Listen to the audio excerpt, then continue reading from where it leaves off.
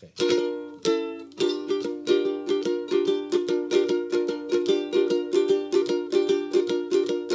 Too much horror business, driving late at night.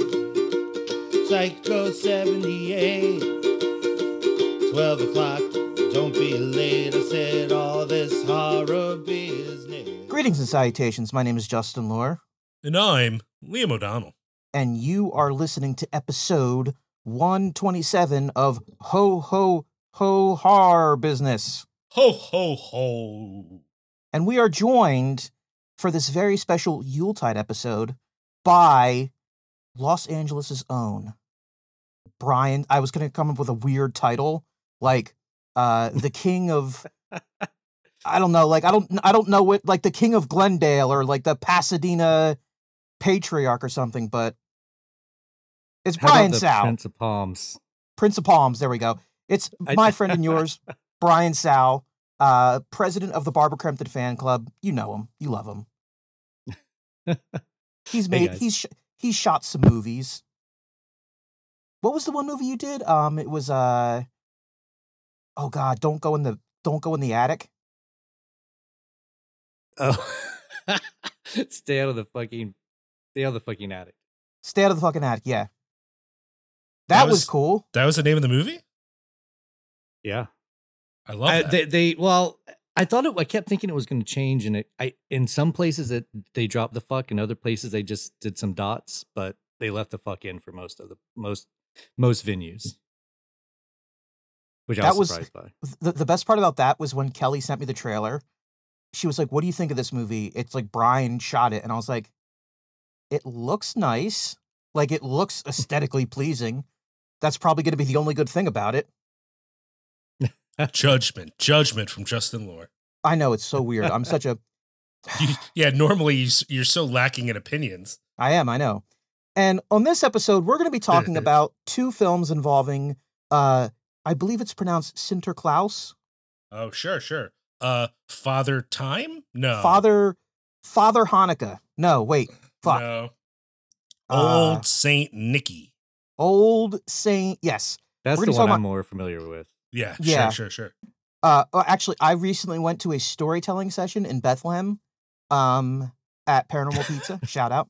And it was about like the weird horror. I should probably talk about this in the What Have We Done Recently, but I'll get to it. But it was all about the different like versions of like the Christmas goblin, I guess. Yeah, sure. And it's all fucking terrifying. Oh, yes. It's great.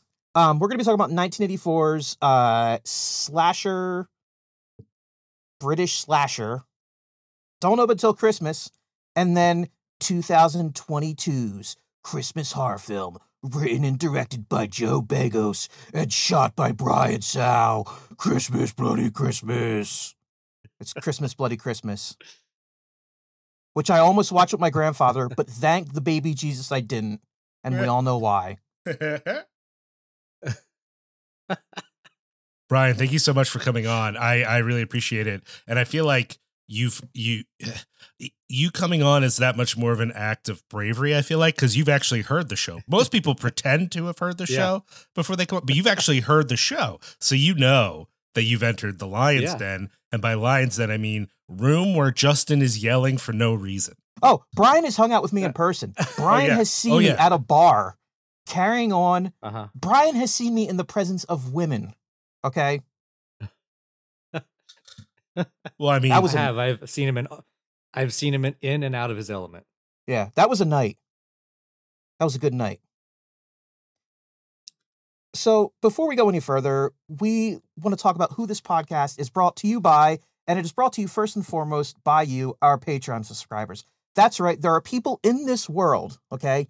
There are people who exist who hear the nonsense that mostly me, and because Liam's a little bit more reasonable and rational and measured, they hear the bullshit that comes out of your fucking speakers when you hit play on this podcast, and they think, I want to give those people money. I want to support them monetarily. And we appreciate that because, like I've said so many fucking times, capitalism has fooled us all into thinking that money is real. It's not. But until we all realize that money's not real And the only chains that hold us down are the chains that we ourselves forge. We are thankful for your patronage. Yeah, that works. Did I do that work? Okay, that made sense. Yeah. Okay. Oh yeah. So if you want to become a patron to the Cinepunks Network, if you want to help put money in our coffers, if you want to put just generic gold coins into a velvet pouch to throw at us, you can head to www.patreon.com/Cinepunks. And it's not, you won't just be supporting this podcast. You'll be supporting Liam's Cinepunks, Liam's Cinema Smorgasbord. You'll be supporting Twitch of the Death Nerve. You'll be supporting Wine and Cheese. You'll be supporting The Carnage Report. You'll be supporting, oh God, oh Jesus. Tomb of Ideas. Tomb of Ideas. Fuck. I mean, it's fine. Don't worry about it. Yeah. You're doing all right. You got it. You're doing great. I got there. Let's also thank our friends over at Lehigh Valley Apparel Creations. Now, by our friends, we don't mean Chris Reject. No, Fuck you, no. Chris. But He sucks. everyone else who works there is amazing. If you're looking to get something screen printed, whether that's a T-shirt,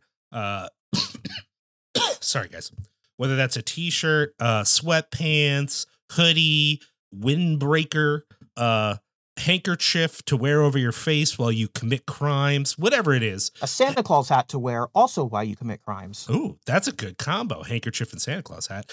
Head on over to lvacx.com to acquire the services of Lehigh Valley Apparel Creations, the premier screen printer of the Lehigh Valley and possibly the world. They offer not just professional, but also personal service. They're really good at what they do, and it's fun to work with them. Not only that, Do you think they could? go ahead. Do you think they could do like a Santa hat that had eye holes cut out like Orko? Yes. I mean, yeah. I'm answering on behalf of Chris. Don't follow this up. Yes.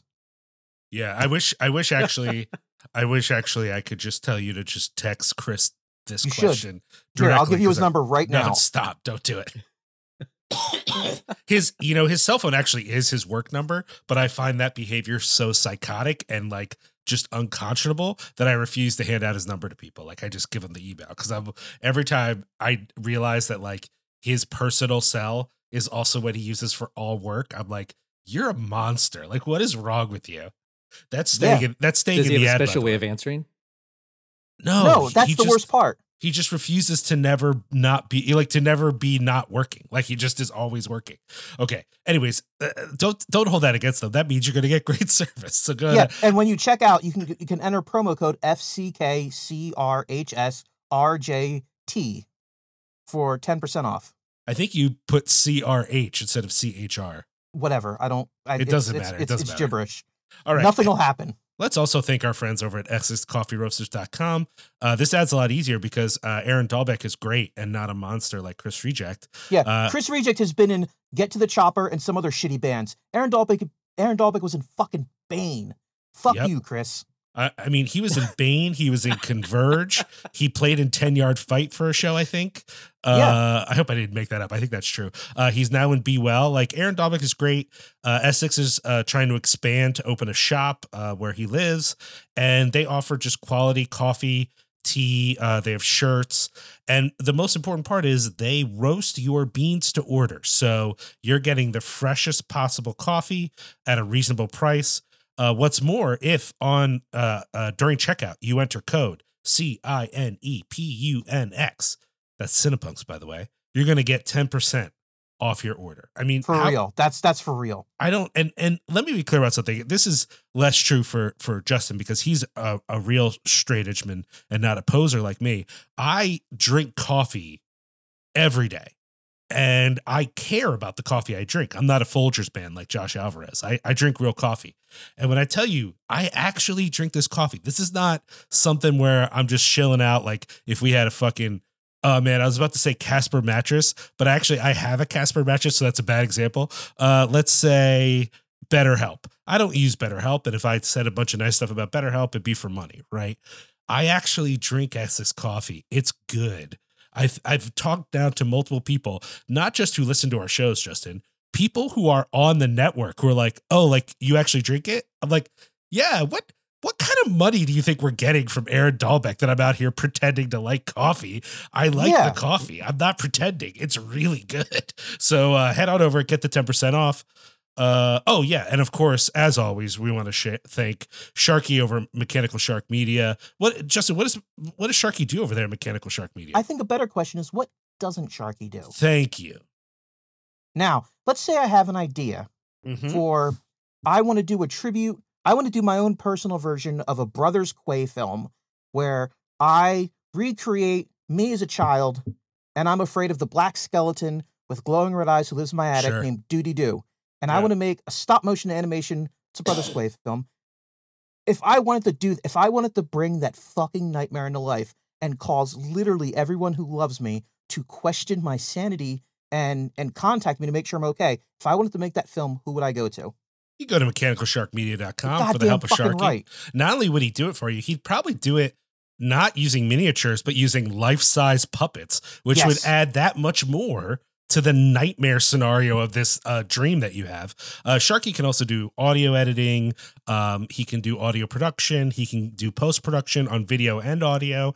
He's building right now a studio space where he'll be able to do green screen, special effects, podcast recording.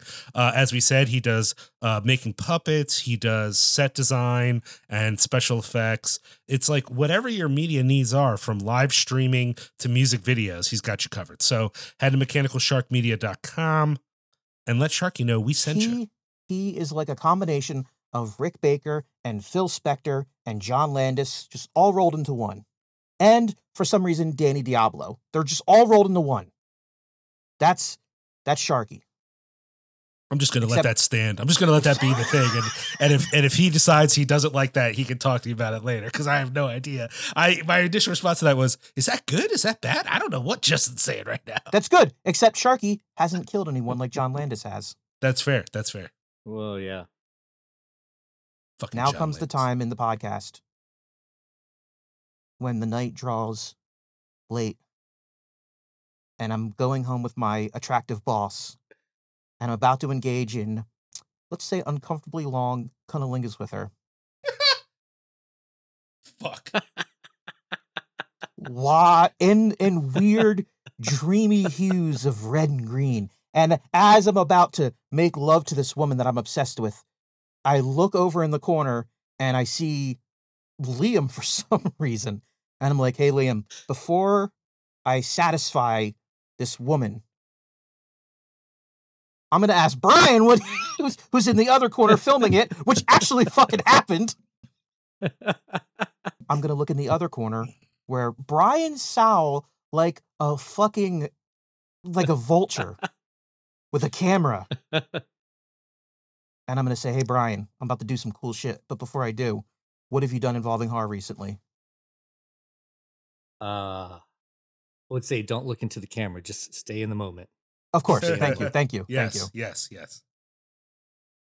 Other than I have not actually Christmas Bloody Christmas was the last thing I worked on, but I have been working on a Western lately. A Western? Yeah. That's which is fucking pretty dope. wild. Yeah, I was in Montana for 2 months working on that 1923 show. Oh, cool. Okay. Yeah, it was actually, I'm pretty excited about it. I came in to cover people, and then ended up staying longer than expected, but I'm pretty excited about it. And I don't do a lot of Westerns, so it was cool getting to watch real cowboys do cowboy shit. That's fascinating. I mean, when you say like cowboy shit, you mean like, being out in the range and, drinking chicory? Maybe. I don't know what they were drinking, but so there's a scene that really drove the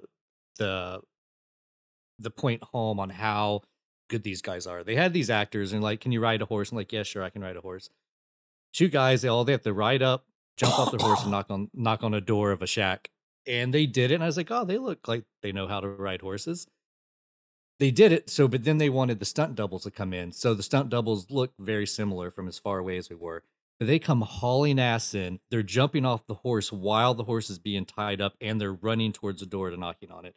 And as soon as I saw that, I was like, oh, that's the Western I know. The other one was just watching a guy do horse stuff. Interesting. It was pretty impressive. Yeah. I like that. Yeah. Yeah. Have I you, think it's going to be a good show, but it was just cool to also be there and see it in person. Again, I'm sure it'll look good if you shot it because everything you shoot looks seriously looks good. Well, thank you. I was just there operating, but it was the last thing I've been doing recently. But it was really fun. Have you have you watched anything? What have I been watching? Well, I watched Don't Open Till Christmas. That was Excellent. the last thing that I sat down and gave my full attention. And I've been kind of watching Andor, but that's about it. No other horror related stuff that I can. I'm come 6 up with. episodes in on Andor. Oh my god. That's about where I'm at, and I kept starting and stopping, and everyone was like, "No, you gotta get into it because it's the best." And so far, it's pretty good. Liam, have you watched it? I have not. I'm told I need to, Oh my but god. you know, I mean, everyone says it, but here's the reality: there's so much there's so much content. There's just so much content. God damn it, Liam. I'll get there eventually. It's just there's so much content. Can I tell you how good Yeah, the that's show is where- so far? I mean, I believe you will. I don't think you've posted about it, but you might have. I feel like you might have said something publicly about how much you like it. It takes the hypothetical question of all that idiots have asked. Well, what about the janitors on the Death Star? What about the janitors on the Death Star? And it makes that bureaucratic like nobody, it makes them compelling. That's how fucking good the show is. Okay. Yeah, that is true. You like it? You're into it, Brian, so far? Yeah. Well, I was told people kept comparing it to Rogue One, and I think Rogue One might be one of the best Star Wars movie shows ever. And I don't think it's quite that good, but it's in the same, like, it feels similar. Okay. Okay. So yes, I like it. I'm gonna get there. I just haven't gotten there yet. But I agree with there's just so much to watch. It's just like, I mean, even if you take all the TV shows away, there's so many movies that I either need to go back to or still want to see. I mean, I could watch a movie every single day for forever and still not get there. Yeah, I mean, I feel pretty okay about the movie situation if I don't take into account how much TV I end up watching, because the reality is that at the end of the night, my wife, for understandable reasons, would rather watch a TV show than invest the time in a movie because she's just like a more early to bed person. And I get that because our daughter wakes up pretty early. So it makes sense. But for me, I think I would be even less plugged into what's on TV if it wasn't for the fact that we're not watching all the movies I would like to be watching, but we're not. And so I still manage to catch up with movies. I think I do okay. But we watch a lot of TV, and yet I still feel like there's always something that someone's talking about that I'm like, oh yeah, I haven't checked that out yet. I'll put it on the list. You know, it's on the list, you know? Yeah. I mean, should I probably watch Andor instead of the Willow show? Yeah, probably. But, you know, I'm up to date on the Willow show. So, you know, whatever. Judge me later. That's out now? Oh, yeah. Disney Plus, my man. Willow the show. I don't know why you're saying it I like really that, but wanted to. I wanted to see it, and my girlfriend just roasted me, so I ended up not starting it. Oh, man. Unacceptable. No, Justin. I'm with your Brian. I'm with your girlfriend. This is the reality here. This is what it is that this is not classic cinema. This is not a great movie. Is it a movie I've watched 100 times? Yeah. But the fact that I've made the follow-up TV show to a movie that's not that great appointment television. Like, I'm fucking on top of it. Like, it's like, you know, this is twice as exciting as Game of Thrones for me or something. But I don't care. I you know, it's not just the fact that I have great memories of Willow, which I really do. It's also like I like seeing our man, the man himself, back doing something, because I just feel like, other than that awkward Ricky Gervais show he did that I would like to forget about, he hasn't gotten to do a whole lot. And seeing him, we're talking about Warwick Davis. Yeah, he hasn't. You know, he had a brief shining moment, and then he went away, and then he came back to be mocked by Ricky Gervais, which I don't love. And now he's back to being Willow. He's Willow. Come on. Interesting. I have a horrible thing to confess. Yeah. I was under the impression that, and this is gonna, I sound like such an idiot already. I didn't know he was still alive. In my mind, he was in his 40s when he did Willow, and I that know, seemed like right? eternity to No, me. he was not. But he was he's young. not. Yeah. Yeah. What's more, the person who plays his daughter in the show is his daughter in real. That's his daughter in real life, right?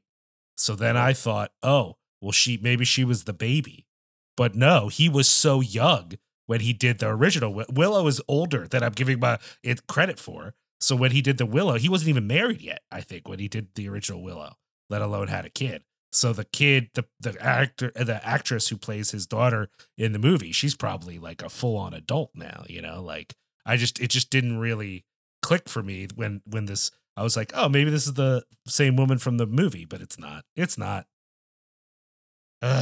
Anyways, I like the show. I like Willow. Anyway, but it's not my turn. I'm jumping in on you, Brian. My bad. It's not my turn. Are you done? Are you done? Because I'm ready to go. Yes. Yeah. That's Justin, you want to ask me the question? Liam, Yes. what have you done involving horror recently? Okay, here's the thing, right? Brian, you've heard the show. Listeners, Yeah. Most of you've listened to the show regularly. We don't get a lot of new listeners. Y'all are pretty aware that there are just too many times when I say to Justin, nothing, I ain't done nothing. It happens all the time. And I remembered that happens all the time in the afternoon today. I remembered it today. And I thought, fuck that. I'm not doing that again. I'm going to watch a horror movie today. So I have something to talk to Justin about on our podcast about horror movies, because I just have not been watching enough horror. I mean, I watched a lot of horror in October, but then we didn't record for November. So I didn't really talk about any of those movies. But here we are, and I watched a horror movie today. In quotes. I'm going to put it in quotes because I watched a movie called Blood Relatives. Have you guys seen this movie? I have, yes. What did you think of I don't Blood think so. Relatives? Did you see it, Brian? I don't think so. Could you call it a horror movie? I mean, that's the thing. I will say that I still think it qualifies, or at least it's close enough to horror to talk about. But I do think for some people, they would say it's not a horror movie, despite there being some blood and violence and stuff. Yeah, I think. No, we didn't talk. I dug it overall. I mean, it wasn't Sure. perfect. But I do like the idea of there's something that is like undeniably tragic about like a 115-year-old Jewish vampire who saw his family killed during the Holocaust and is kind of hesitant to like accept like new family. Yeah. But like even knowing that the actor was Jewish, I still think that the whole I felt that the little bits of like Yiddishisms that were like sprinkled in there, it felt almost forced. Oh, that's interesting. If that makes any sense. Like I like the movie. I forget what's that actor's name? Noah Segan. I like that guy.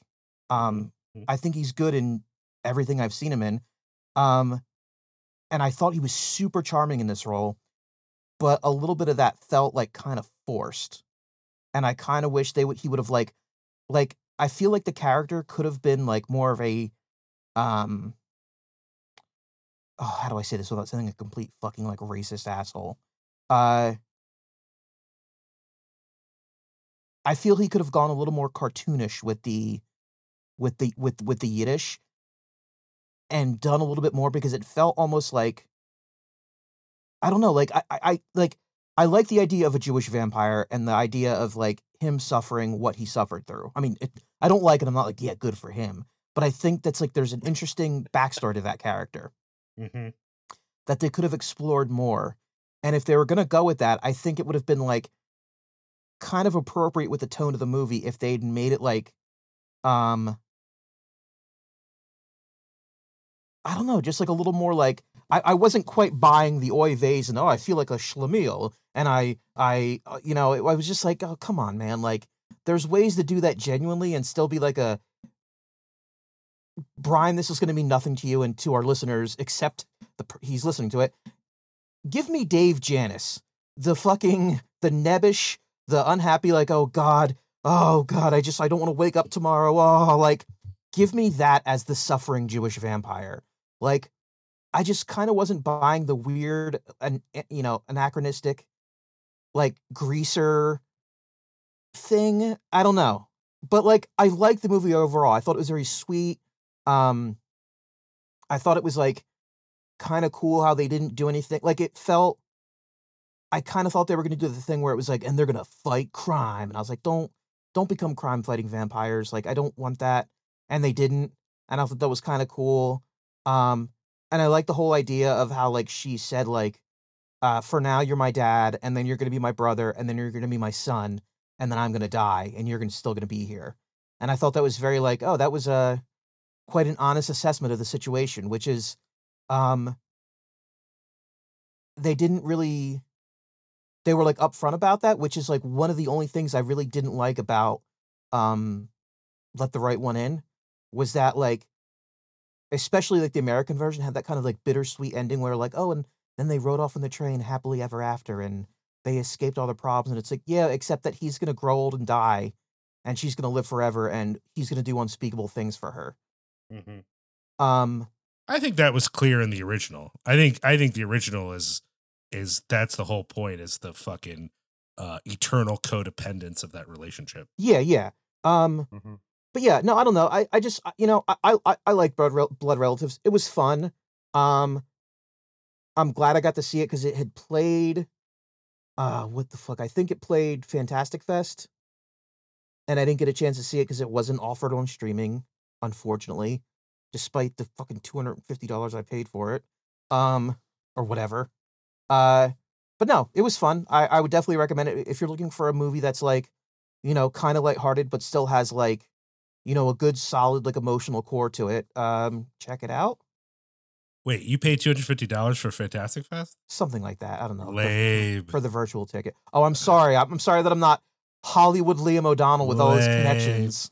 Oh, I love that you would suggest I have connections. I literally haven't gotten I hadn't had a press pass for like 4 years, and when I got that Chicago one, I was like, shit, yeah, I'm finally back in. I'm doing the thing. I'm like so cool. And then I didn't write anything because I got that fucking bronchitis. So I'm definitely never getting a press pass again because I didn't write. I got sick immediately, like mid-fest. I got sick, so I wrote one review, and that was it. Oh well, it was nice while it lasted. I got to see like 4 movies. Okay, so I mean, I think I agree with a lot of what you're saying. I mean, not the anti-Semitic stuff because you're fucked up, but the rest of the stuff you said, I very much. I think I feel well. Okay, so here's the thing. I definitely just picked this movie because I didn't want to bum everybody out by not having something to talk about because I feel like that happens a lot. So I was like, I'm just going to watch this movie. I went in a little skeptical. I am not a Noah Segan fan, which is like sacrilege because, as you know, I have been to Fantastic Fest before, and a lot of the people I know from that fest like know him. Like as an actor, he's the kind of guy that like meets people. He's not like above the fray. So if you're someone who's been to that fest a few times, or if you work for like Fangoria and stuff, like he's pretty good friends with Phil. So like people I know Phil. like I know. Yeah. I'm friends with Phil. Yeah. We're so like people I know him IRL. So the fact that like they're stoked on him, I always kind of write it off to the fact that he's like their bud because nothing he's done for me as an actor am I like, oh, he killed it. Oh, he's so good. He killed it. And then I was even more skeptical going in because he's not just the star of the movie. He's the writer and the director and the producer. The whole thing is him. From top to bottom, it's his project. And often a project that is all one person, including them being the star, that is the sort of vanity project I tend to want to avoid. However, I really like a guy in the movie who is not a huge role, but people might know him from A Wounded Fawn. Josh Rubin is in the movie. Yeah. And he's the main guy in A Wounded Fawn, but he's a small role in this movie. And if it works out, at some point, Josh is going to be a guest on Cinepunks, though I don't know. It's far enough away that who knows if it'll work out, but that's the plan. So I thought, well, he's in this, so I'll check it out. And who knows, maybe I'll be surprised. And maybe it was the fact that I went in kind of skeptical, but I very much like this movie. I was a fan. Now, I will admit, there's not a lot of there with the movie. It's not a lot. There's not a lot going on in the movie. There's sort of one central thing. And then there's not a ton of plot. It goes pretty slow, and there's only a couple of moments with any sort of tension. It's a lot more relaxed movie, but it's so charming. Like, I think if I wasn't so charmed by the relationship between him and the actress who plays his daughter, I think I would be a lot more down on this movie, because I just don't know that there's a lot happening. I think I would be a lot more negative about it. But I loved them on camera. I also appreciated the stuff about him being specifically a Jewish vampire, but also for me, him being a person who's trying to live without connections. Now, he makes the point multiple times throughout the movie that he's not a person, right? And that's something we often say, is that vampires are monsters, they're not people. But like, he clearly is a person, right? Like, it's weird, right, that he's not alive and that he has to drink blood. Well, he does. It turns out he doesn't have to drink blood, but it's better for him if he does. But other than that, unlike other versions of vampires, he's a person. He still has a personality. He's still able to make decisions outside of his bloodlust, right? Like, he's not just this like creature. He is a person. And so making this decision to try to live and, in a sense, give up something, despite the fact that a lot of his roaming and his detachment comes out of trauma, right? It comes out of a real experience. He's not sowing his oats, right? He's living a certain way for multiple reasons. Vampire being least among the reasons, I think, that he is living without attachments, right? And so the fact that he works through that, but then the movie also doesn't romanticize it. It's hard. It's not easy. It's a difficult decision to make. And it's one where he comes to a place that I don't want to ruin for people, where he decides a way forward, but it's not like he decides to be a father to his daughter and then it all works out. 75 years of being on the road just goes away, and now he's a dad. That's not how that shit works, And the fact that Noah Segan not only wrote and produced and starred in the movie, but then he dedicated it to his own kids, right? Yeah, that was charming. I think that's because, this whole thing is a metaphor for someone just coming to terms with the fact that once you become a parent, things change, but you don't necessarily entirely change, right?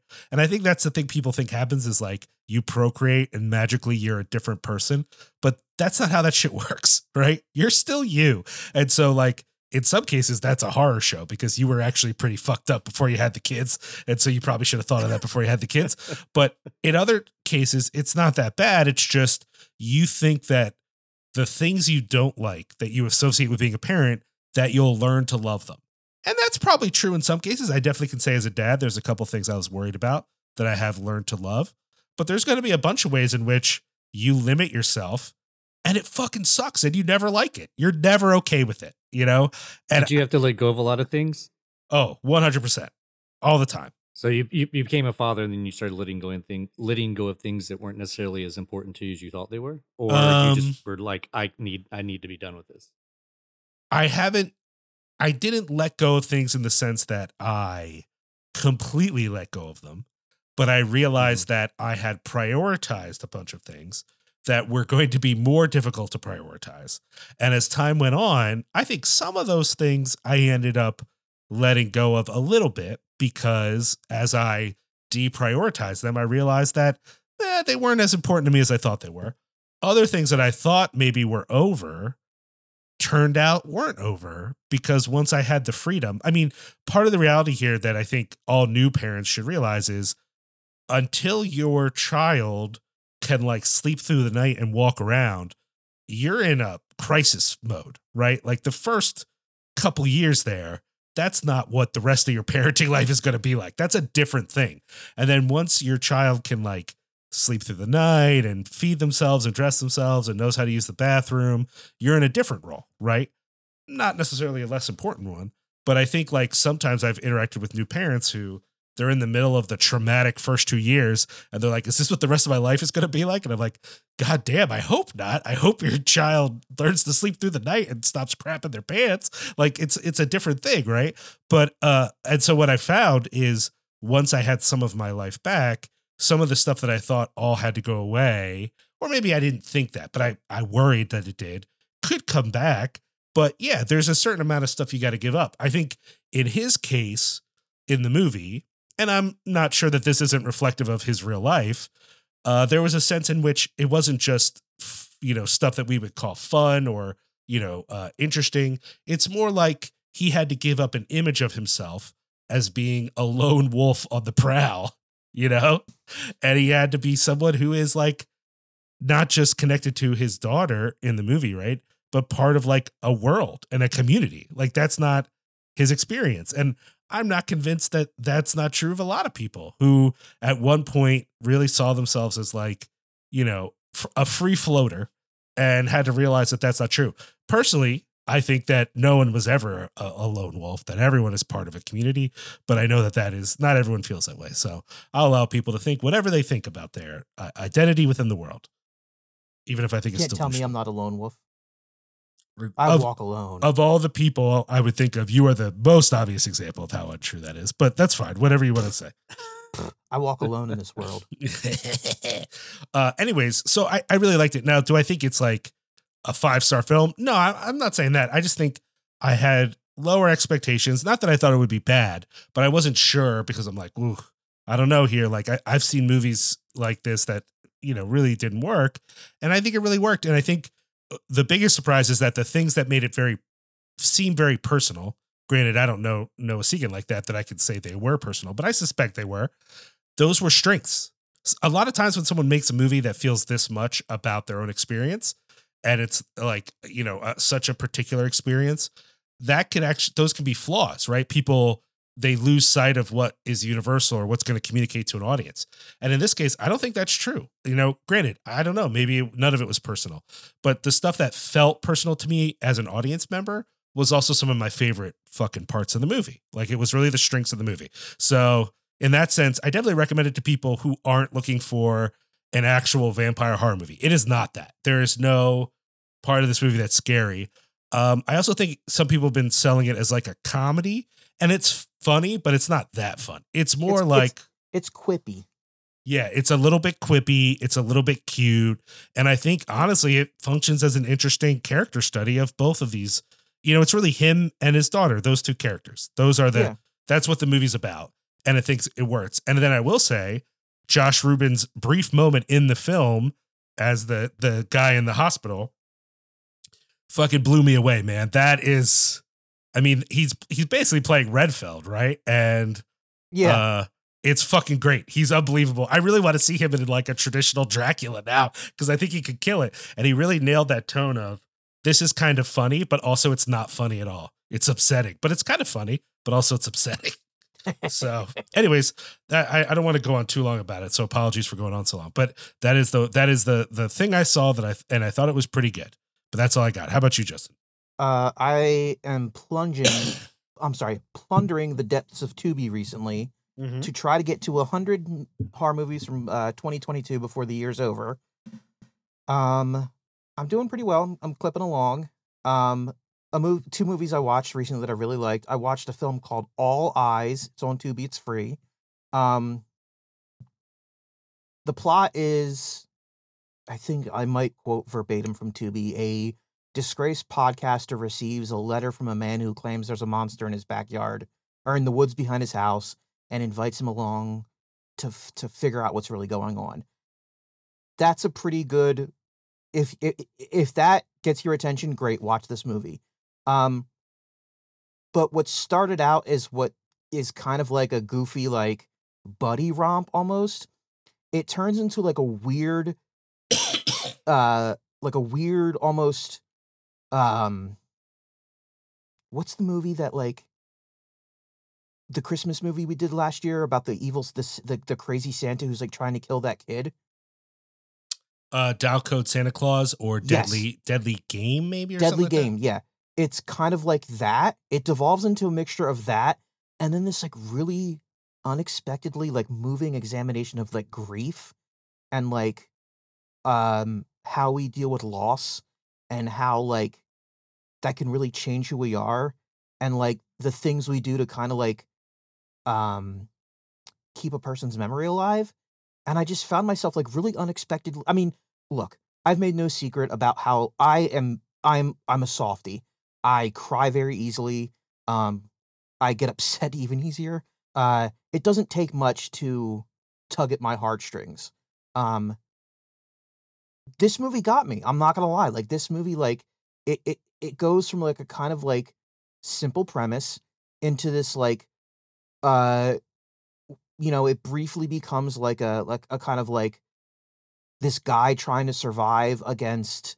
I don't want to give too much away because like there is a monster, but there's more to this movie that this guy has to survive against.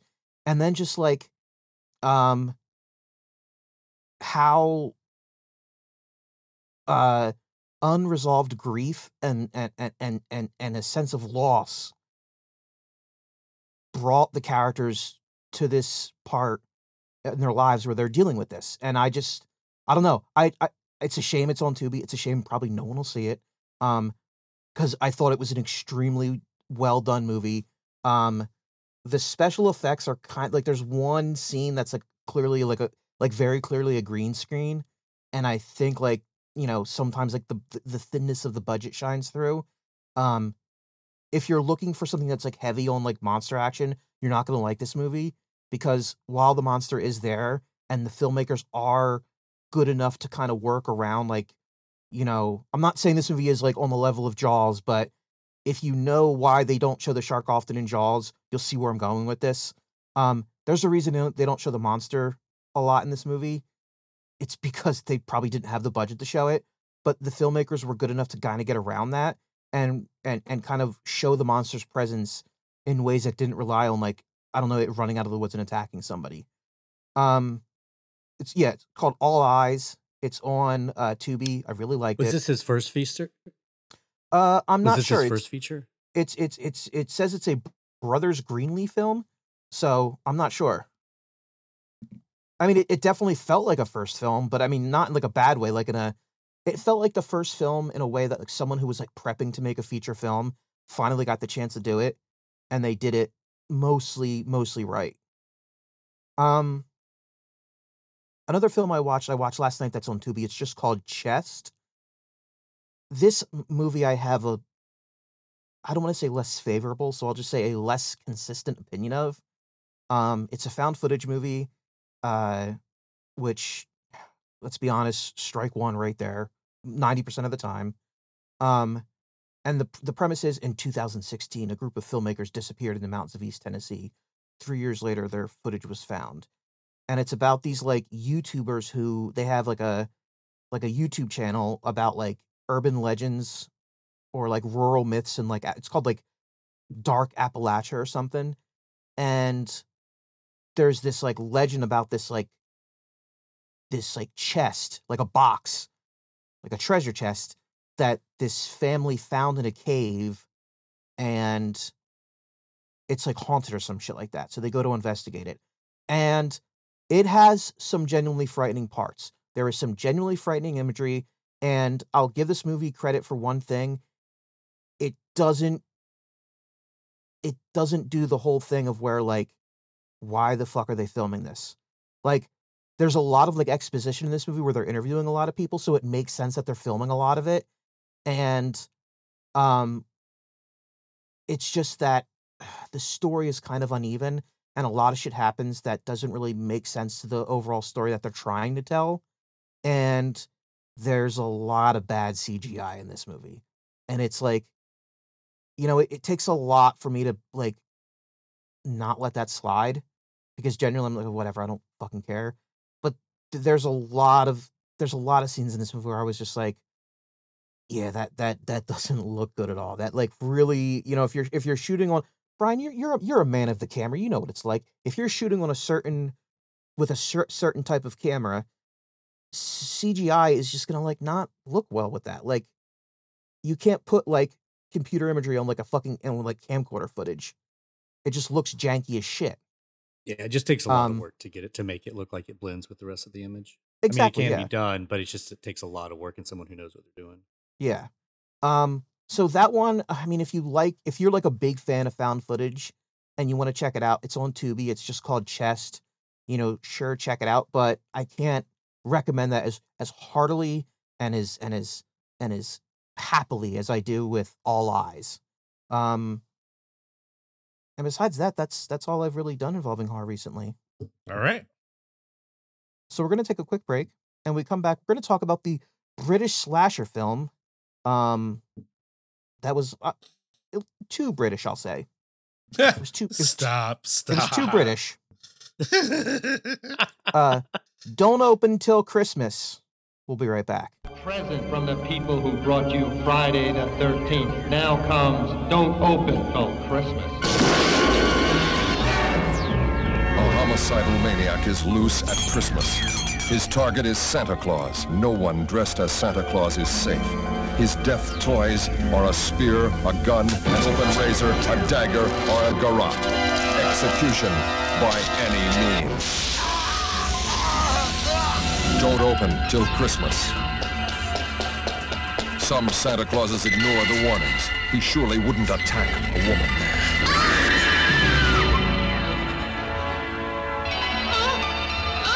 Don't open till Christmas with special guest star Carolyn Monroe. Yes, I am. I'm coming to get you. Terror drives one Santa Claus into a house of wax. Amidst the wax and plaster, a real body, warm flesh, wet blood. Don't open till Christmas. What possible reason could I have for going around killing Santas? Oh, none. No. Yeah. I'm coming to get you. So, Santa, did you bring me any presents? I'm not the real one.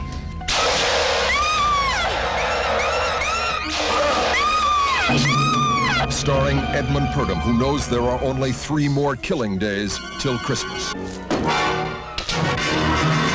Don't open till Christmas. If you do, you may not see in the new year. And we are back to talk about 1984's Don't Open Till Christmas, I believe is how it's the original title. Okay. This is a movie Did you which make tea during the break? Yeah, I did. I had tea, and then I ruined India during the break because I'm British. Fuck. Okay, so I didn't hate this movie. Oh, that's how we're going to start. That's how it's going to start. Okay, wait. Before we get into that, I want to say a few things about the movie. Because I think... Oh, God. Well, because we don't usually do... People listen to the show now. We don't do a lot of film facts on this show. And I don't think that's a big deal. I don't think that's why people listen to the show. In this case, the film facts, I think, will impact the opinion, or not the opinions, but some of what we have to say about the movie. And that's this. One of the main characters, though it's hard to say who's the main character of this movie, is Inspector Ian Harris, played by Edmund Purdom, right? Purdom. Edmund Purdom was also the director of the movie. And he ended up quitting filming midway through so that someone else had to come in and direct. And not only did someone else had to come in and direct, they had to rewrite the movie, obviously, because he's the main cop in charge of the case. So that's kind of fucked. And in case you couldn't tell watching this movie, principal filming for this movie began in 1981 for a movie that came out in 84. So that gives you an idea of how things went. In fact, they went so well that eventually, despite his very, from what I understand, controversial abandonment of the movie, the man came back and directed the movie again and played the role again. And then they had to get all the motherfuckers back to play their roles too. And I just got to say here, before we go into judging the movie, all of that I think is on screen. I think every aspect of the fucking nightmare it was to make this movie is in this fucking movie. Like that makes total sense. From the total beginning, this movie is edited by people who either don't know how to edit a movie, which is possible, I guess, or people who just don't have the fucking footage they need to make all of this movie feel good and make sense. I honestly thought I was watching a bootleg because this movie starts so goddamn abruptly. I was like, wait, am I Am I missing something? Like, it just like that makes this movie such a fucking shit show. Oh. It's funny because I knew going in that the thing that made me feel better about this movie would make you mad. So now you're more mad at the movie than you were before. Whereas I'm like, yo, they did the best they could, man. They didn't have a lot of money. Okay. Did they do the best they could though? I think in the situation, I mean, it's also worth saying, and this is not a fun fact. This is a very unfun fact, which is that the gentleman who plays his brother and the killer in the movie infamously ended his life before the movie came out. Unrelated to the movie, but he had his wife had passed away from cancer tragically, and he had a drinking problem, and he ended up killing himself, and this was the last thing he did. And that's the second movie we've done where an actor has taken their own life. Yeah, I know. It's a real bum out. And in this case, it's the whole story. I mean, I just read it on Wikipedia, but it seems like his whole life had a lot of various tragic things going on. And, you know, knowing that this is, I'm pretty sure, correct me if I'm wrong, listeners, that this is the last production he ever did, or at least the last thing he did that came out or whatever, that the fact that it is such a troubled movie. Now, I want to say, because I think I'm going to give you plenty of time, Justin, to talk about all the things you found frustrating. I just want to, spoiler for me, and I think there are other people who will agree with this. I think this movie's a mess, right? In the way that a lot of 80s low budget horror, not made in Japan, is a mess. Because it's just sort of thrown together and they did what they could. I don't know. There are parts of this I find kind of charming and fun. There's some stuff I like in this. I don't hate this movie, but I think that there's a lot of uphill battle that the stuff I like in this movie has to do when the movie is like, it's cut together in a way that just feels like everyone knows, right? Like whoever put this movie out had to know, like, this isn't really done. This isn't a finished movie, right? Like this doesn't quite all make sense. There's like a few too many red herrings here. Oh, like, just don't say. I really got to the point where I started to think like, wow, this thing has red herrings like an old Giallo movie. I started to question my fucking sanity at the amount of red herrings that was in this movie. But when I read about the production, I wonder if the red herrings are unintentional. Like, I wonder if at a point in production, some of the red herrings were actually going to be the killers, but then they had to change it. You know what I mean? Like, I wonder how many of those red herrings are really, so there's no scripts. What I'm saying is there's no script supervisor is what is my feeling on watching this movie. It's that no one's in charge. No one knows what's happening. And the ending is the most random shit I've seen in a long time. Justin, I know you have some strong opinions about I want to let Brian go first because he's our guest. Go ahead, Brian, please. How did you feel about this movie? That knowing what Liam just explained to me now makes much more sense. Like it felt like midway through like you said, that they started going, you know what, maybe the sergeant's actually the killer. So they start leaning into that. And then that person leaves and they go, oh, we got the other director back. And goes, well, I think that's an interesting idea and we can do something with it. But really it's my brother. That's who the killer is. And they're like, okay, cool. So maybe we'll go that way. It's just, that was the movie I actually thought was really fun in a lot of ways. But it felt like it was about 20 minutes too long. And it just like, there was all this like more people getting stabbed in the stomach. Yes. Like if they just took all the stomach stabbings and just made it a montage of like one crazy night for the killer, I think I would have enjoyed it more. But it's just like it just like another person goes on a walk at night and gets stabbed, and then another person gets stabbed, and there's no real rhyme or reason other than just to have more gore or more super bright red blood spots on people's white shirts. But it also just I kind of got lost. I kept getting lost with someone would come in and go, you need to make sure you watch Sergeant so-and-so. And I'm like, is there a different sergeant? Is there a new guy who's actually the bad guy? But then go, oh no, you got to watch the inspector. He's the one who's got.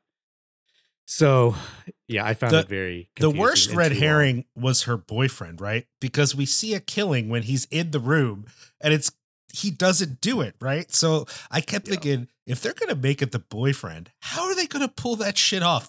I kept thinking maybe they were in cahoots somehow. Like, I it's guess. like, I obviously can't have done it because you just saw me in the room when the murder happened. But then you find out maybe they're gay lovers or something, and that ends up being the I twist. guess, But yeah, oh man. Well, and I gotta say, while I am in defensive mode because I know Justin's going to talk shit on the movie, I do have to say, Brian, it's not a good sign to say a movie is maybe 20 minutes too long. That's only 86 minutes, right? It's not that this is a 2-hour movie. This is a very short movie, and it's maybe 20 minutes too long. That's a bummer. This could have been a good maybe short 10 film. minutes. Maybe 10 minutes. I just feel like there's a lot that could be trimmed back on it. Well, and I don't think you're wrong. I think what it is that it doesn't feel, once you finish the movie, that the movie knew where it was headed, that it feels somewhat improvised. And it does one of those things that, Justin, we've talked about in the past, which is a slasher movie doesn't need to be a murder mystery, right? It's a slasher movie. We don't actually care who the killer is in the sense of we need clues or something. And the movie starts to get that vibe midway through that maybe this is like an actual mystery that you're supposed to figure out. But then it smashes all that work by revealing that the random reporter guy is not only not a reporter, but the inspector's brother who's been in a mental hospital. That's not a clue. That's some shit you just pulled out of nowhere. Like that vibe of being like, are you figuring it out? Are you putting the clues together? Oh, well, here's a random thing you couldn't possibly have known. And also doesn't make a lot of sense, but here we go. This is what's happening. And then the whole motivation being what? That I just wanted to give him a real case or some shit. You know, they made that up after they got him back after he quit the movie. And they're like, how do we justify that he's back in the movie? I wanted to give him a real case. Yeah, that works. Let's go with that. I will say that the photo studio scene was very entertaining, though. Yes, there was like little moments that I found myself rewinding and rewatching, which is maybe why I felt it was too long, because I just kept rewatching my favorite scenes. But that scene, the twist or the flip of the boyfriend from being a caring boyfriend to basically secretly pimping his girlfriend out was, I mean, I couldn't wrap my mind around how someone would write that and think that was going to be believable. And not just funny, I guess. Their whole life doesn't make sense. She is a privileged heiress from what they've said, and they spend all their time busking, and then he wants her to do like a nude photo shoot that might be actual sex, like it might be like intercourse porn, and it's like, wait, what? How many posh girls are like, yeah, I guess film me fucking, I don't know, sounds good to me. It doesn't make any sense.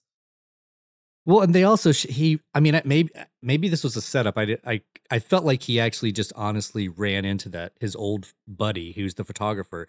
Like they just ran into each other like an hour or two before that. He's just like, well, I got this new thing. I'm doing some photography. And he goes, oh, cool. He goes, oh, maybe you should come by tonight. And he goes, oh, I haven't seen you in a few years, but yeah, sure, I'll come by. Also take all my clothes off and my wife's clothes off, her girlfriend's clothes off. Crazy. It's just...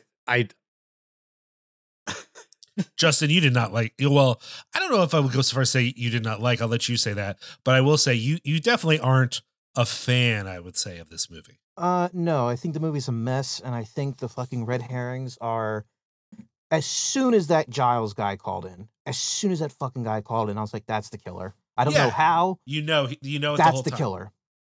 And then like the whole thing where they were like, oh, it's secretly his brother. I was like, I couldn't, like, you know what this, I think I've used this comparison before.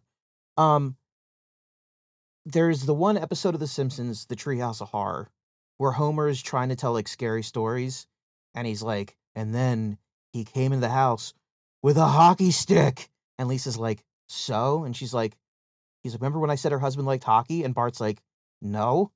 And it's like there's all these little things like they just shoehorn in there to kind of fit like the classic slasher, like, oh, of course the killer has to be connected to the protagonist in some way, that they do zero work for until the very end, mind you. And I think they only do that to make the ending make sense, and even then it's still fucking stupid. I can't help but think this is like a bad variation upon like Christmas Evil, except like the motivation for it is like this, my mom was getting her pussy eaten by Santa Claus. Like, Christmas Evil. That's not what happens, Justin. No, I know. His dad fucks a girl and then I think pushes his mom down the stairs. It's pretty fucked up actually when you think about it. I'm saying in some way, shape, or form, he is connected Santa Claus to the sins of his parents. Sure. Okay. I just think Christmas Evil did it so much better and in such a, you know, I don't know, fucking like Tom and Jerry kind of way. Like, I don't know. I just this like I'm with Brian. Like, this movie could have been like the whole thing with like the stripper where like he goes back to the peep show and it's like I don't know. You're like defeated by this movie. This is not the reaction I was expecting at all. This movie like broke you somehow. No, I don't think it broke me. It was just like it starts like I think honestly it was like one of those things that it started out. It came out of the gate badly, and it makes sense now that it was like so badly edited, and I was kind of like off kilter from that. And then the more things that like kept piling up, where I was just like, no, this isn't like fucking clever, and like I don't know. I really was not expecting you to be this sad about you really wanted this to be less of a low thought production than it was. Yeah, because honestly, like what's weird is like I'm not a big slasher guy, but I do enjoy like a disproportionate amount of like Christmas themed slashers. You know what I mean? Like Black Christmas is great. Silent Night, Deadly Night is great. Christmas Evil is amazing. Gremlins does that count as a Christmas slasher? No. Okay. Are you sure? Yes. Okay. Christmas horror films are generally fun for me. I understand that. I like Christmas. I like horror. The two should work together. This just didn't. This just didn't flow for me. I mean, well, it definitely doesn't. I don't think it flowed for anyone. Yeah, it's not that I think you're wrong, but I feel like we've watched worse movies that have bummed you out less than this. Name one. Well, I was about to say one, but it actually bummed you out a lot. I was about to say Slaughter High is definitely worse than this. Oh God, that movie was a fucking but that would also bummed you out. Let me think about it. I'll come back to you, but I do think there are. I do think this movie is bad in the sense of it's badly executed, but I had fun with it. I was not bored. And the things that I found annoyingly executed, I was amused by. Is it bottom of the barrel when it comes to Christmas horror? Maybe. I mean, I'll say this. It's bottom of the barrel when it comes to classic Christmas horror. When it comes to Christmas horror, more in the like later 2000s, like some of the straight to DVD stuff that came out, it's not that bad. You know, I'll take this over some of the more modern stuff that's come out. I've definitely, for a while, me and Doug on Cinema Smorgasbord, we're doing an episode around Christmas where we covered movies that played the Christmas Film Fest in Germany somewhere. I don't know where, Berlin. I don't know. Somewhere in Germany. They have a Christmas Film Fest where they just show Christmas movies, but they're all like genre Christmas movies. Like they're not showing like It's a Wonderful Life, they're showing like movies that are kind of, in a specific area.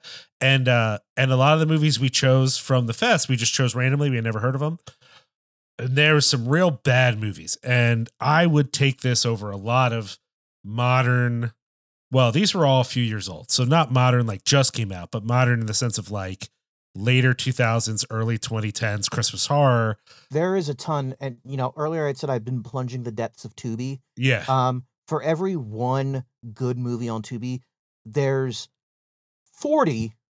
Yes. That are like, and you want to talk about Christmas horror, there's like Revenge of the Krampus, Rise of the Krampus, like there's so many Jesus Krampus. Christ. You know what I mean? Like there Yeah. are so many Krampus related horror movies and none of them are good.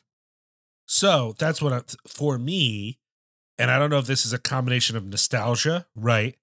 And the fact that this is British in a very bad way, so I can mock it.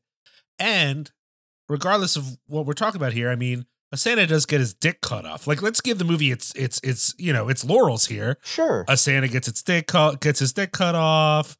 There's a really uncomfortable scene where the killer can't murder the model because he thinks she's a Santa, but then when he sees her breasts, suddenly he's incapable of doing violence. Like, there's a lot of like. I mean, we've all been I was wondering about that scene because I mean, he lingers on her for a long time, and he's like taking his razor and just caressing her body, and then he goes away, and I was just like, I was trying to figure out, did he get so horny that he had to run off?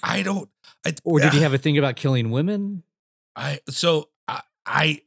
suspect at some point they did have a reason for that to happen, and then it got lost. It got lost in the sauce, my man. It just went away, and it makes it a decision. Like, decisions are being made, right? They're making decisions. Yeah. I just don't think they always know why. It's the same way with the dick cutting too, because most of them, he sneaks up, he stabs you, and then he runs away. He did it a ton of times. But there's like a couple of moments, like with that one, where he doesn't just go kill the guy. He sneaks up, he hides in a toilet for someone to come in who happens to be the Santa Claus, sneaks up behind him, chops his dick off, which I guess he bleeds out from that wound, and then he takes off. Yeah. Where everybody else, he's just like straight up stabbing him in the heart and then walking away. Yeah. Like, chopping someone's dick off seems a little more personal than just like a subway stabbing. I mean, here's the thing. Brian, I think the penis is the source of the sin of his father. I was gonna say this movie is skeezy intentionally, and in fact, if besides the continuity errors, perhaps the greatest failure of the movie is I don't think it quite gets to the level of sweaty and uncomfortable that it's aiming for. I think this wants to be a true exploitation, lurid, just uncomfortably sweaty movie. But in being so British, it just can't get there. It makes a few decisions here and there that are gross, but I think it wants to be even grosser than it is, and it just can't do it, man. Even the first scene with the stripper, and it's supposed to be really lurid. Here's this gross Santa guy, and he's going to go jerk off to this lady, and it's supposed to be like, this is what there's this sex world where women are behind glass and men are jerking off. And then the whole thing just feels awkward. Like, it's not, I'm sure we've all watched some lurid, voyeuristic films before. And this movie, I think, wants that. And even when it has some of the most unjustifiable nudity ever, it still feels a little uptight. It just never gets quite to like, It's like, oh, I guess here's some breasts unnecessarily. All right, I guess we'll move on.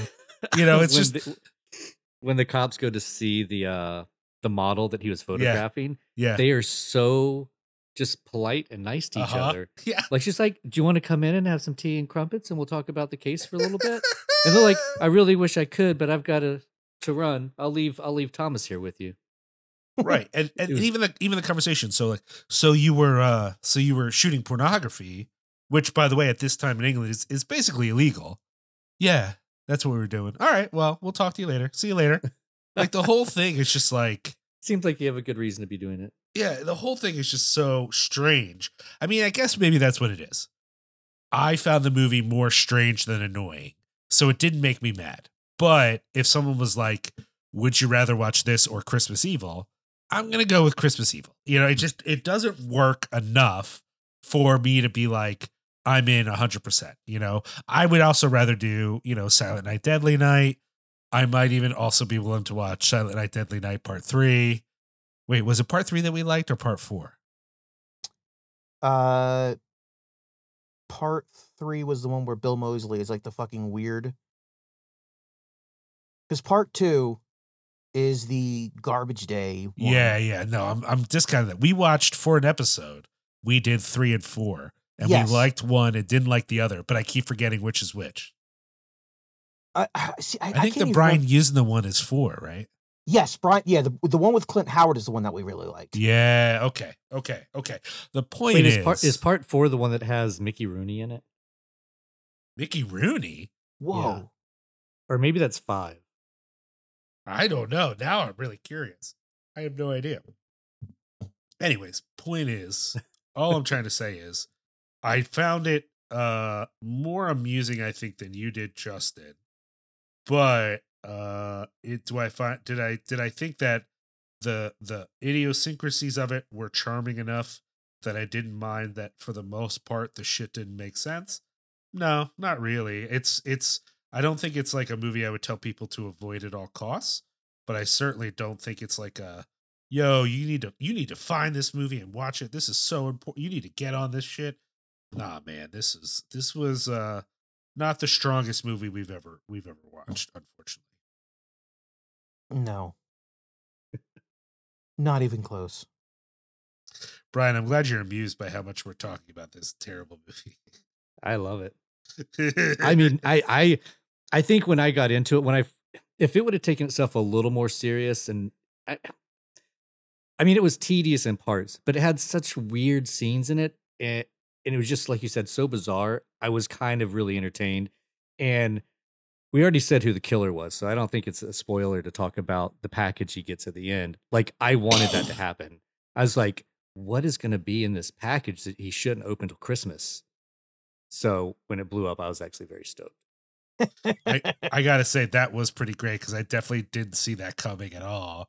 But also that I was like, what a weird way to end this movie. Yeah, it's as weird as the whole thing, which is why I can't hate it, because it's just like, I don't know. I took a video of the dick getting chopped off and I sent it to all my closest friends, and just that alone brought me so much joy that the movie now has a special place for me.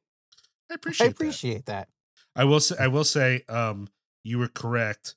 Part 5 features both Mickey Rooney and Clint Howard, so that's fun.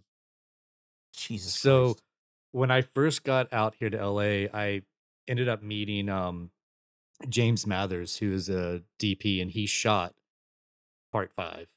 I didn't know this until like years later, but I was working with him just doing like camera assistant stuff. He's also Leave It to Beaver's brother in real life. Sure. Jim Mathers. And he shot that and they were showing it here. And I was like, oh, I like called him. We hadn't talked to him. I was like, you got to go.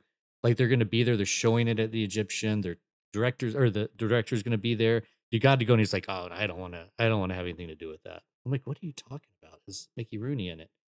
So I don't think he had a very good experience with making Silent Night, Deadly Night 5. Bummer. But I'm glad to know him. Well, are you guys ready to talk about Christmas, Bloody Christmas? Let's do it. All right. We're going to take a quick break. When we come back, we're going to talk about the 2022 Techno Slaughter Massacre Fest. Christmas, Bloody Christmas. We'll be right back. The U.S. Defense Department has spent over $1 trillion on the most cutting-edge robot technology. Introducing RoboSanta Plus for the upcoming holiday season. What are you going to do this fine Christmas Eve? I was potentially going to go meet up with a dude. I've blown him off twice already, so. Come on, get a drink with your old pal, Robbie. What's up with you two? Just grabbing a drink. I talk her out of some Tinder trash. You didn't talk me out of anything. To Christmas! To Christmas! Bah humbug. Ho, ho, ho! Merry Christmas! New animatronic state-of-the-art Santa Claus, featured at our own TW Bunkers, is now the subject of an international recall.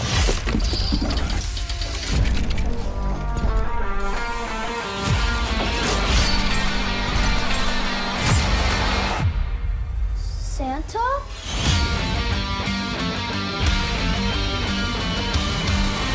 Oh! What? This guy killed the kid next door! Oh,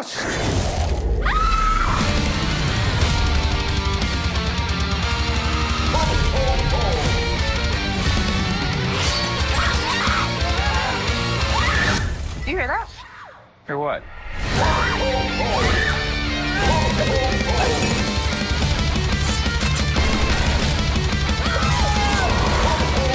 You need to give me a gun.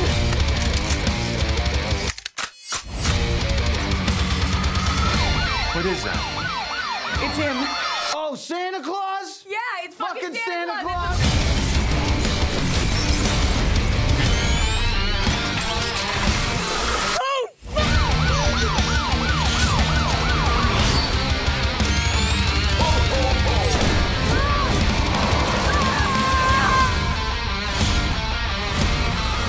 Have you heard from the boys down at the scene yet? They're still down there counting bodies. And we are back to talk about 2022's Christmas horror film, Christmas, Bloody Christmas. Written and directed by Joe Begos. It's a movie. Now, I'm going to say something that might be a little controversial. I could have done without all the Kevin Smith fucking bullshit in this movie. The dialogue, I'm sorry, there are words in the English language that aren't fuck, and that means a lot coming from me because I swear way too much. But watching this movie, I was like, this isn't Goodfellas or Casino, guys. Let's take it down a notch. Now, that being said, I really, really enjoyed this movie. There it is. Nice. I thought the way it looked was fantastic. I thought the lighting was like a strange Argento LSD nightmare. Thought that was great. And most importantly, I thought this is weird because I don't really care about stuff like this, but I thought the kills were exactly what I guess Joe Begos was going for.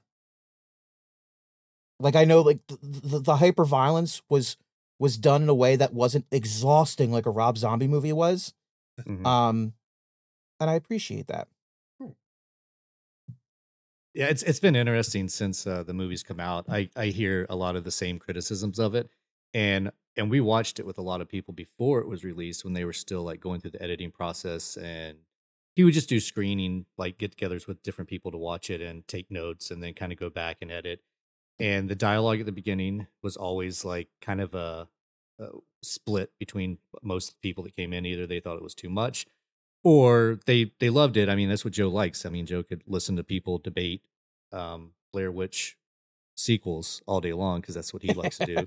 Like, a lot of those conversations were ones that we had going to work when he was trying to convince me Pet Sematary 2 was better than the first one, and I Get the fuck Oh my out of God. here.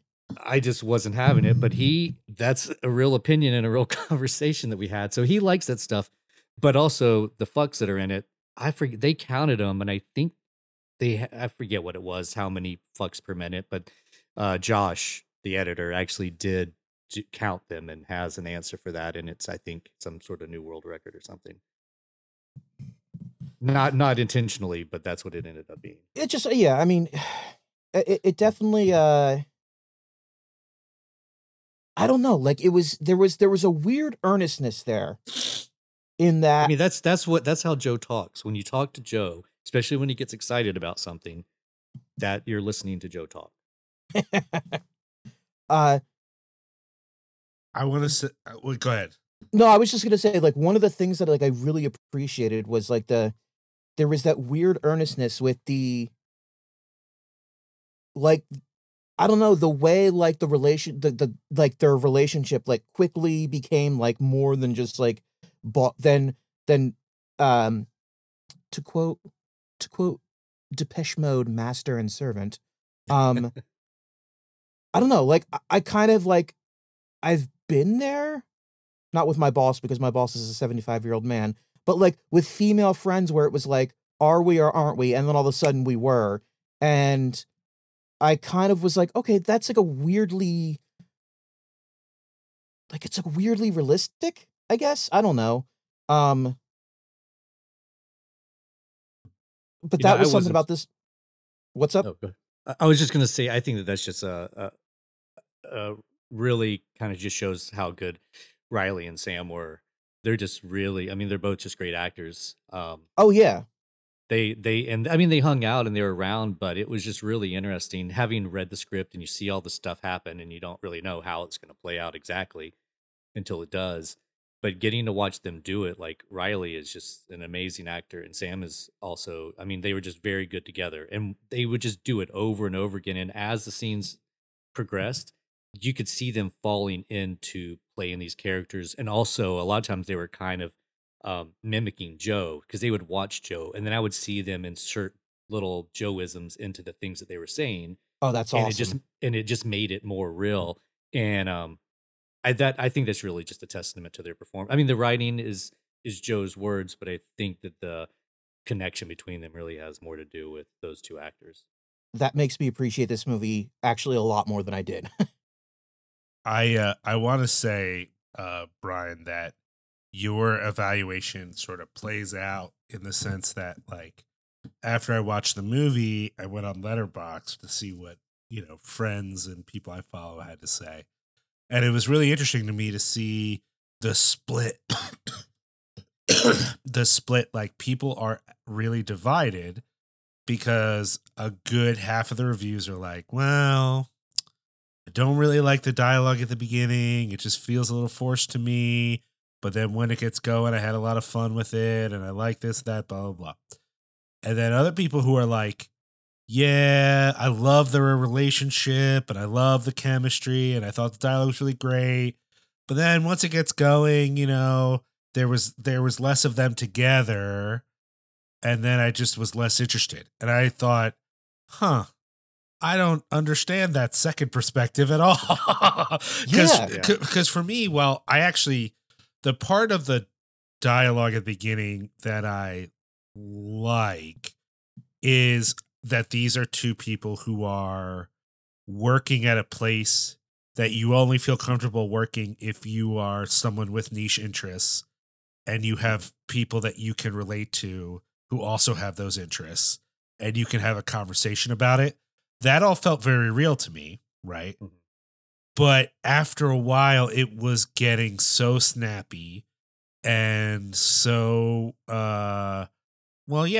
just the F bombs were getting to the point where I was like, yo, do people really say fuck this much? This is a lot of fucks that I started to feel like, is this forced? It started to feel a little unnatural. But that being said, I felt like their performances were really strong. It just was like, I was less captivated by that aspect. I just thought, okay, this is fine, whatever.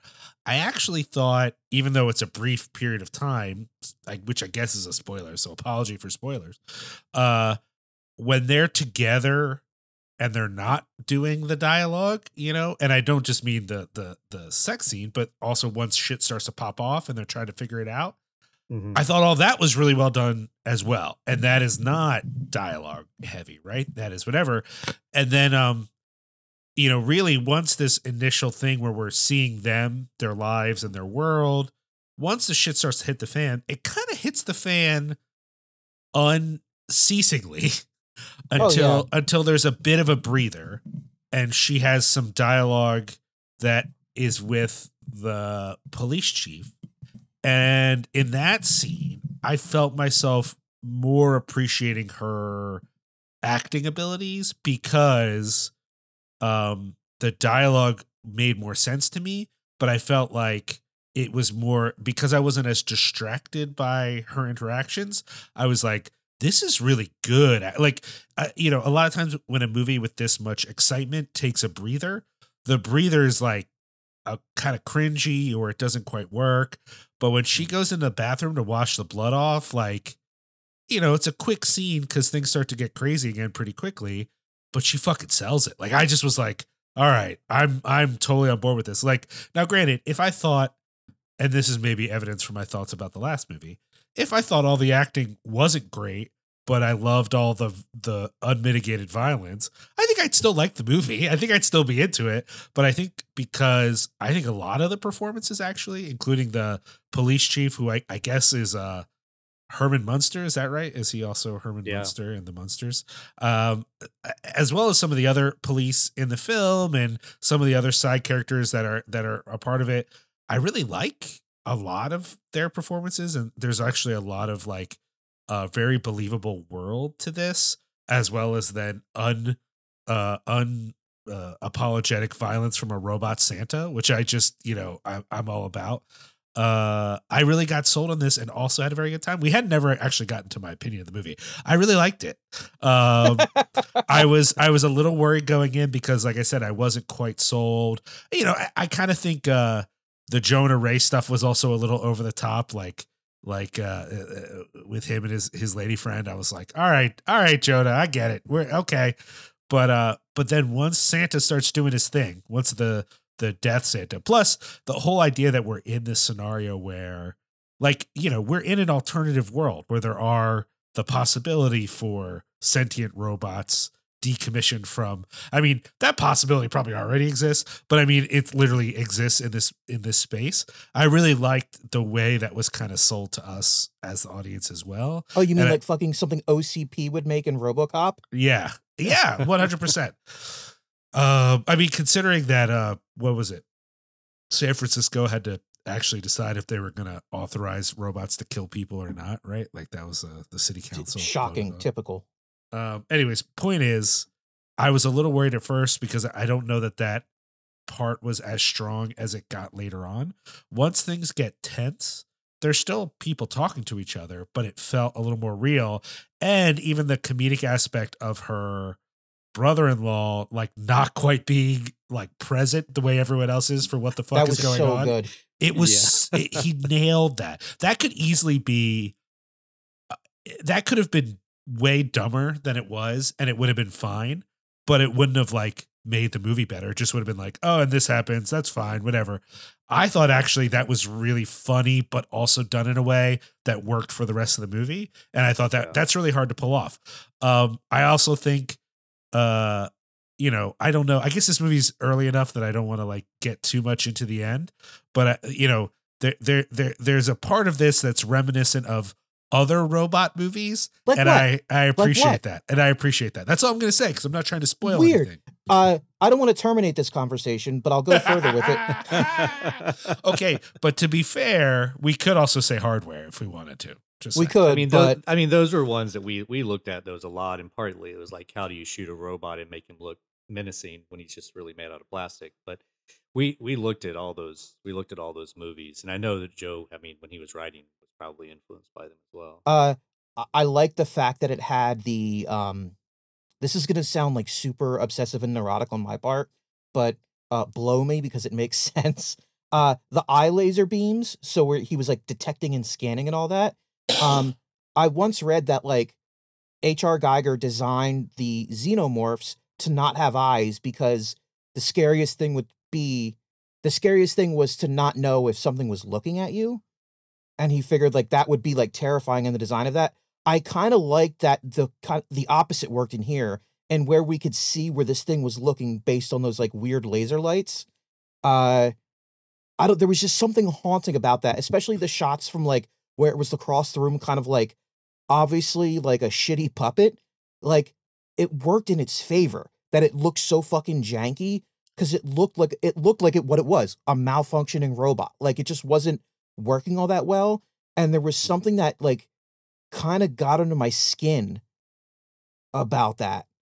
Well, I thought something that we were talking about the other day is using the laser beams as kind of like the barrels in Jaws. Is like sometimes we can see her reacting to knowing what he's looking at, and so it feels tense, like we're waiting for her to run around one of the shelves or something like that, and we don't know exactly where he's at, but we know what he's looking at, and we kind of can infer based on like the angle or whatever how far away he is and whether she can turn or she has a chance to run away. And so a lot of times, like if the robot, we didn't have a whole lot of angles to shoot from, so there's a lot of the same like lower angles looking up at him. But when we're on her and we see the lasers passing by, stuff in the background, it gives us a sense of the geography and what this robot's doing, which I thought I don't know that was part of the original plan, but once we got in there and started blocking it out, you're like, oh, we can do a lot more with these eyes than we really intended, which I thought was cool. That's actually really the Jaws comparison is actually really, really fucking fascinating. I really appreciate that. Speaking of like performances, I think the young lady's name, Riley Dandy, I think she's at her strongest when she is trying to explain the obvious in the face of disbelieving men. That scene in the police station where she's like trying to tell the sheriff like, oh, like that other cop, he's like dead because like this fucking robot killed him. And the deputy, whoever, like the officer's like, you know, thinks that somehow she killed these people. And like, she's so frustrated from what she's just seen, you know, and it's, you know, like it's taken a hit for the personal because she's just watched some of her fucking family get killed.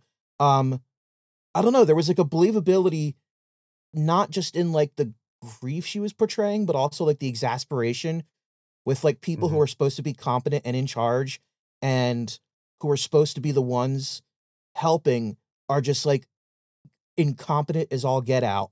And she has to be the one that kind of like, I mean, what comparison could I make to like a woman taking a stand against a robot after like all the competent characters, traditionally competent. I'm sure there's a movie out there that does that, where there's like a guy and he's really tough and he gets killed by a robot, and then a woman has to like, she has to step up and she has to go against it.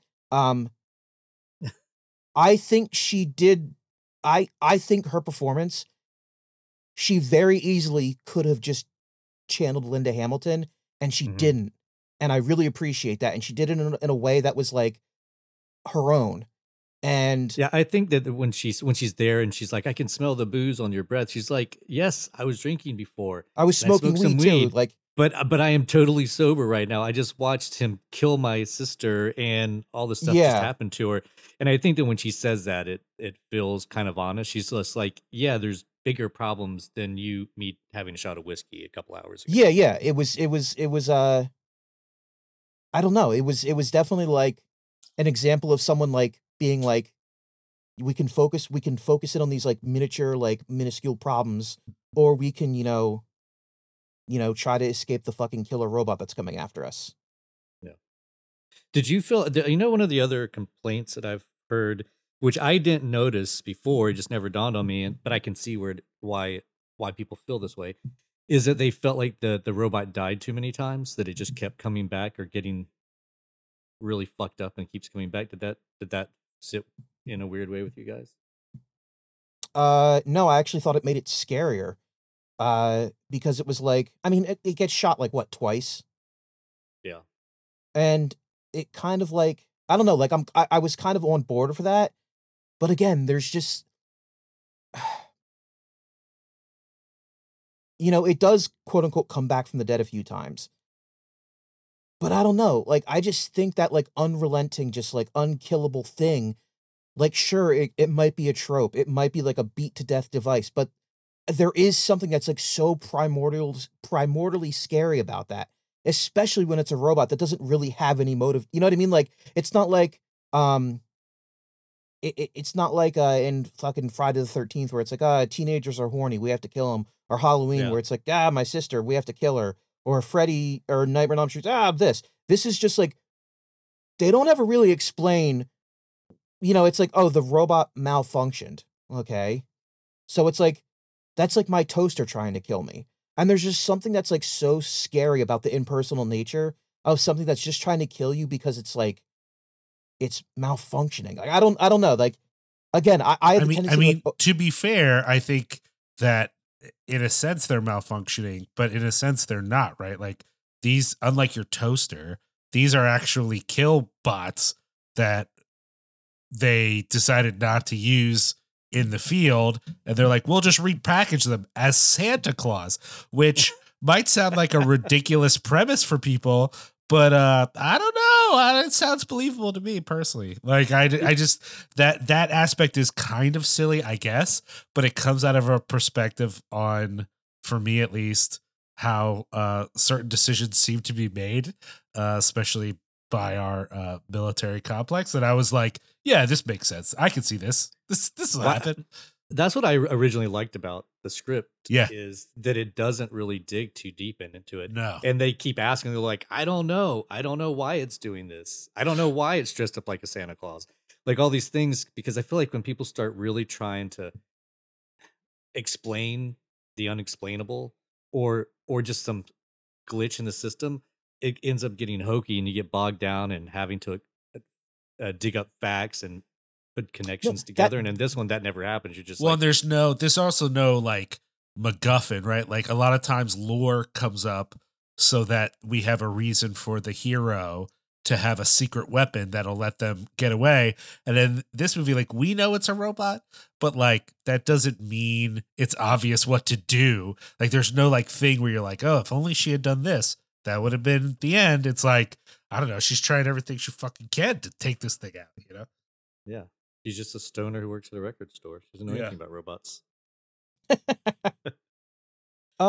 Yeah, I don't know. I really like this movie. You know, it's while I was watching it, it made me want to revisit what's the first movie he did about the Almost Human?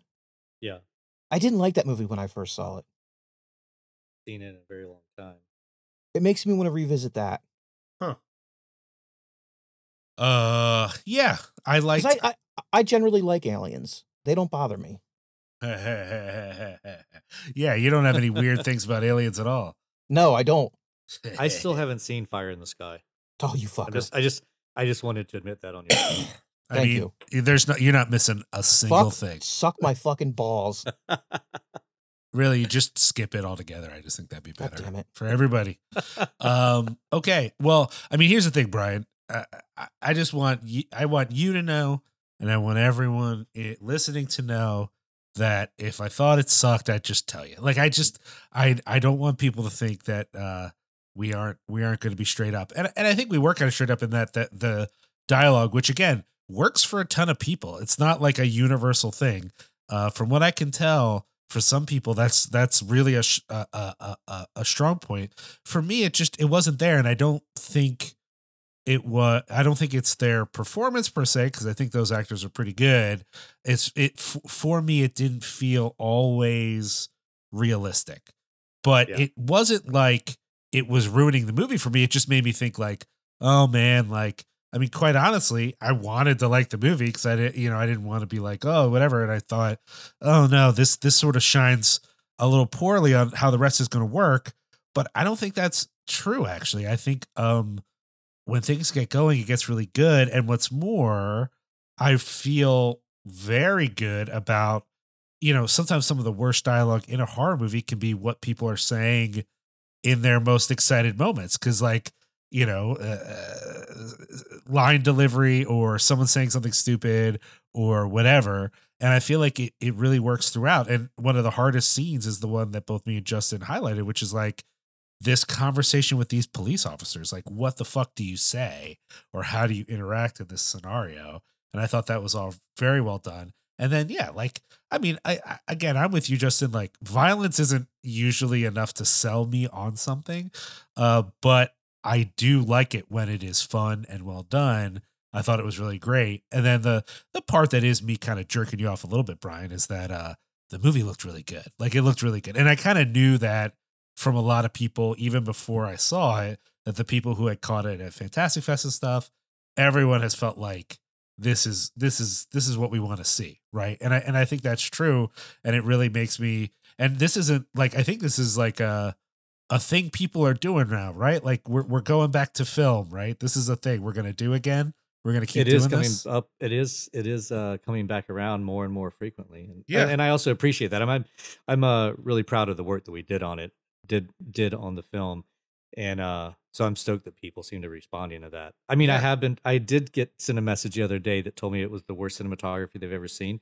So it's always fun to Wait, someone found you to tell you that? Oh no, it was on Letterboxd or something. Someone yeah. someone took a picture of it and sent it to me because they thought it was funny.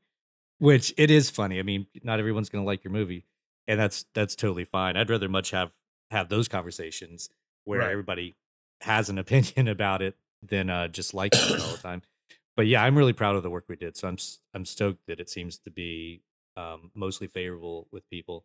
And like with the dialogue and everything else, it's pretty split. And people, I'm just glad people are going to watch it and they're talking about it, because I think that's kind of what you hope for with a film when you make something, is that people just want to engage each other and talk about it. Were y'all worried about any sort of like brand confusion with Violent Night coming out at the same time?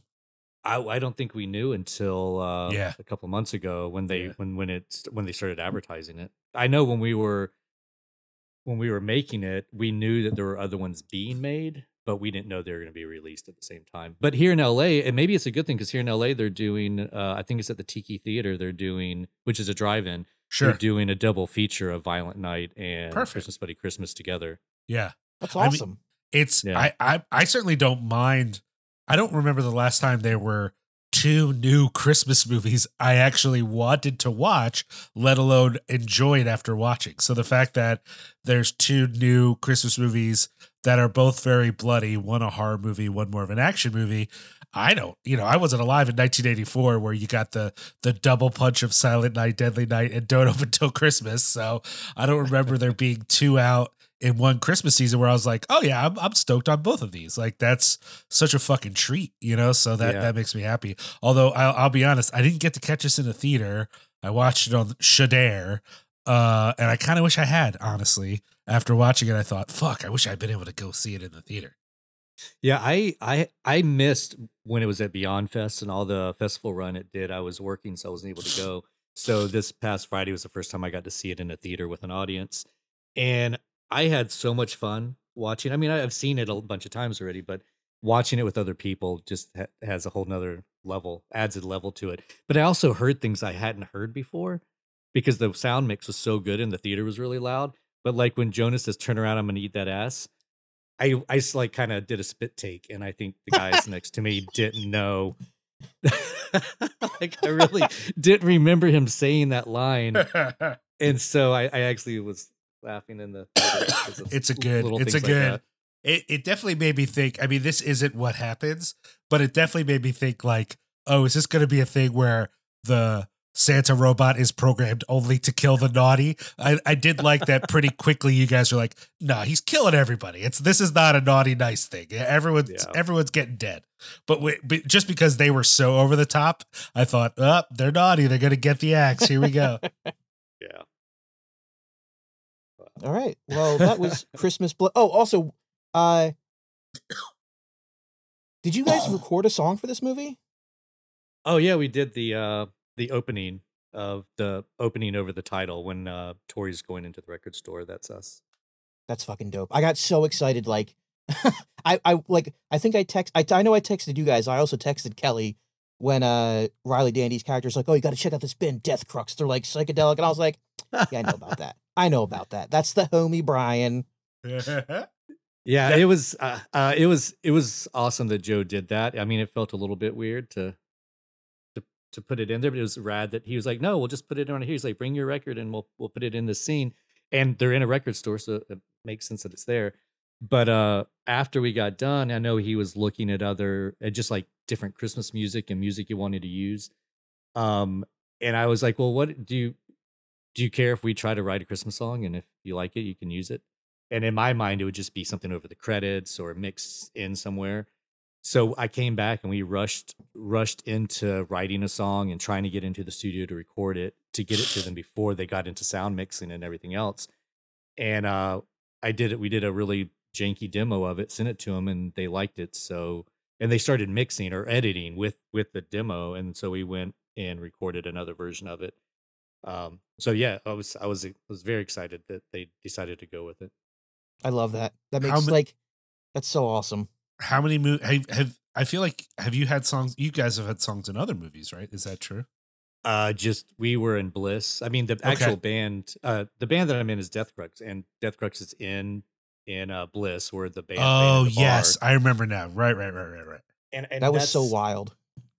I've never been in front of the camera before. Well, I've been in the camera one other time, but that was the only time really that I've ever been on screen before. And it was cool that he used our music for the bar scene. I think we're maybe in the credits too. But yeah, awesome. just with Joe likes to put up stuff, but he's the only one so far. Okay. Well, I know him. I know both him and Josh are big music people, right? And oh yeah, Josh. Unlike Joe, I actually have talked to Josh before. The most memorable thing is him telling me that all the music I like is too sideways hat for him. when we were talking about it. This is like when I first met him, and he was like, yeah, a lot of the music you like is just a little too sideways hat for me. And I was like, what? And I was like, well, you seem like more of a doom metal-y sort of guy. I don't really think you're into hardcore. And then he showed me his Death Wish Records neck rocker, chest rocker. And I was like, oh, okay, I see where you're coming from. I see the roots of your interest here, buddy. It's like the exact logo on his chest. And I was like, holy shit. I was like, okay.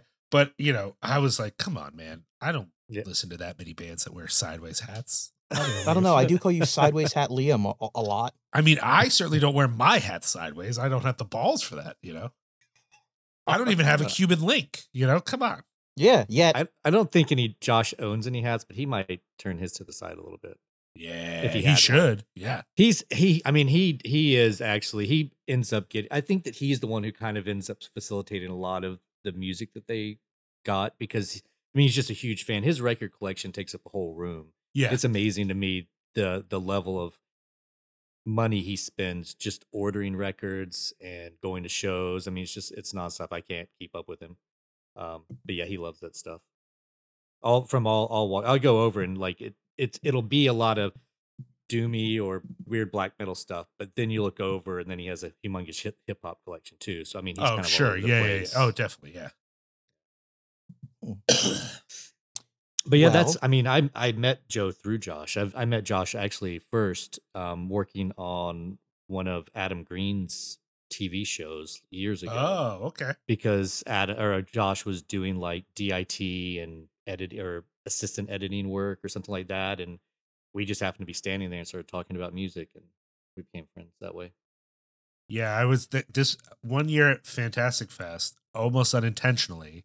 I feel like I ended up we ended up in a circle of people who just were all the people there who clearly had been going to hardcore shows, so it was just like, it wasn't intentional, but it was like Josh was there, and then Sam from Shudder was there, and then the werewolf guy. What is his actual name? Fuck, I gotta remember the werewolf guy. Yeah, he used to have the Wolfman from Chicago. Wolfman Cometh. Yeah. He's in LA now, right? I think. I don't know. I don't know. I know he was here and he went to Chicago. I haven't seen him if he's back. Oh, is he in Chicago now? Shit, I gotta hit him up then. I mean, granted, I haven't talked to him since 2014, I think. So it's not like he owes me anything. But if he's in the area, I want to hang out.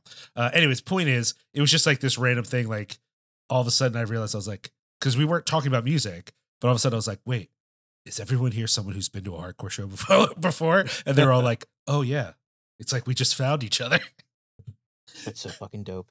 It was just random. It wasn't on purpose, but it was cool.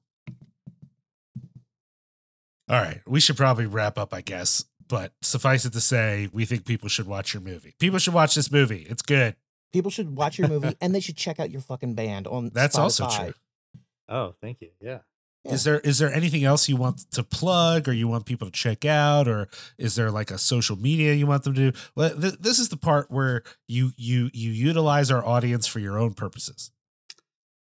I mean, we did just put out the song that's the Bloody Christmas, the song that's in Christmas Bloody Christmas. We just put it out yesterday, so it's on our Bandcamp now.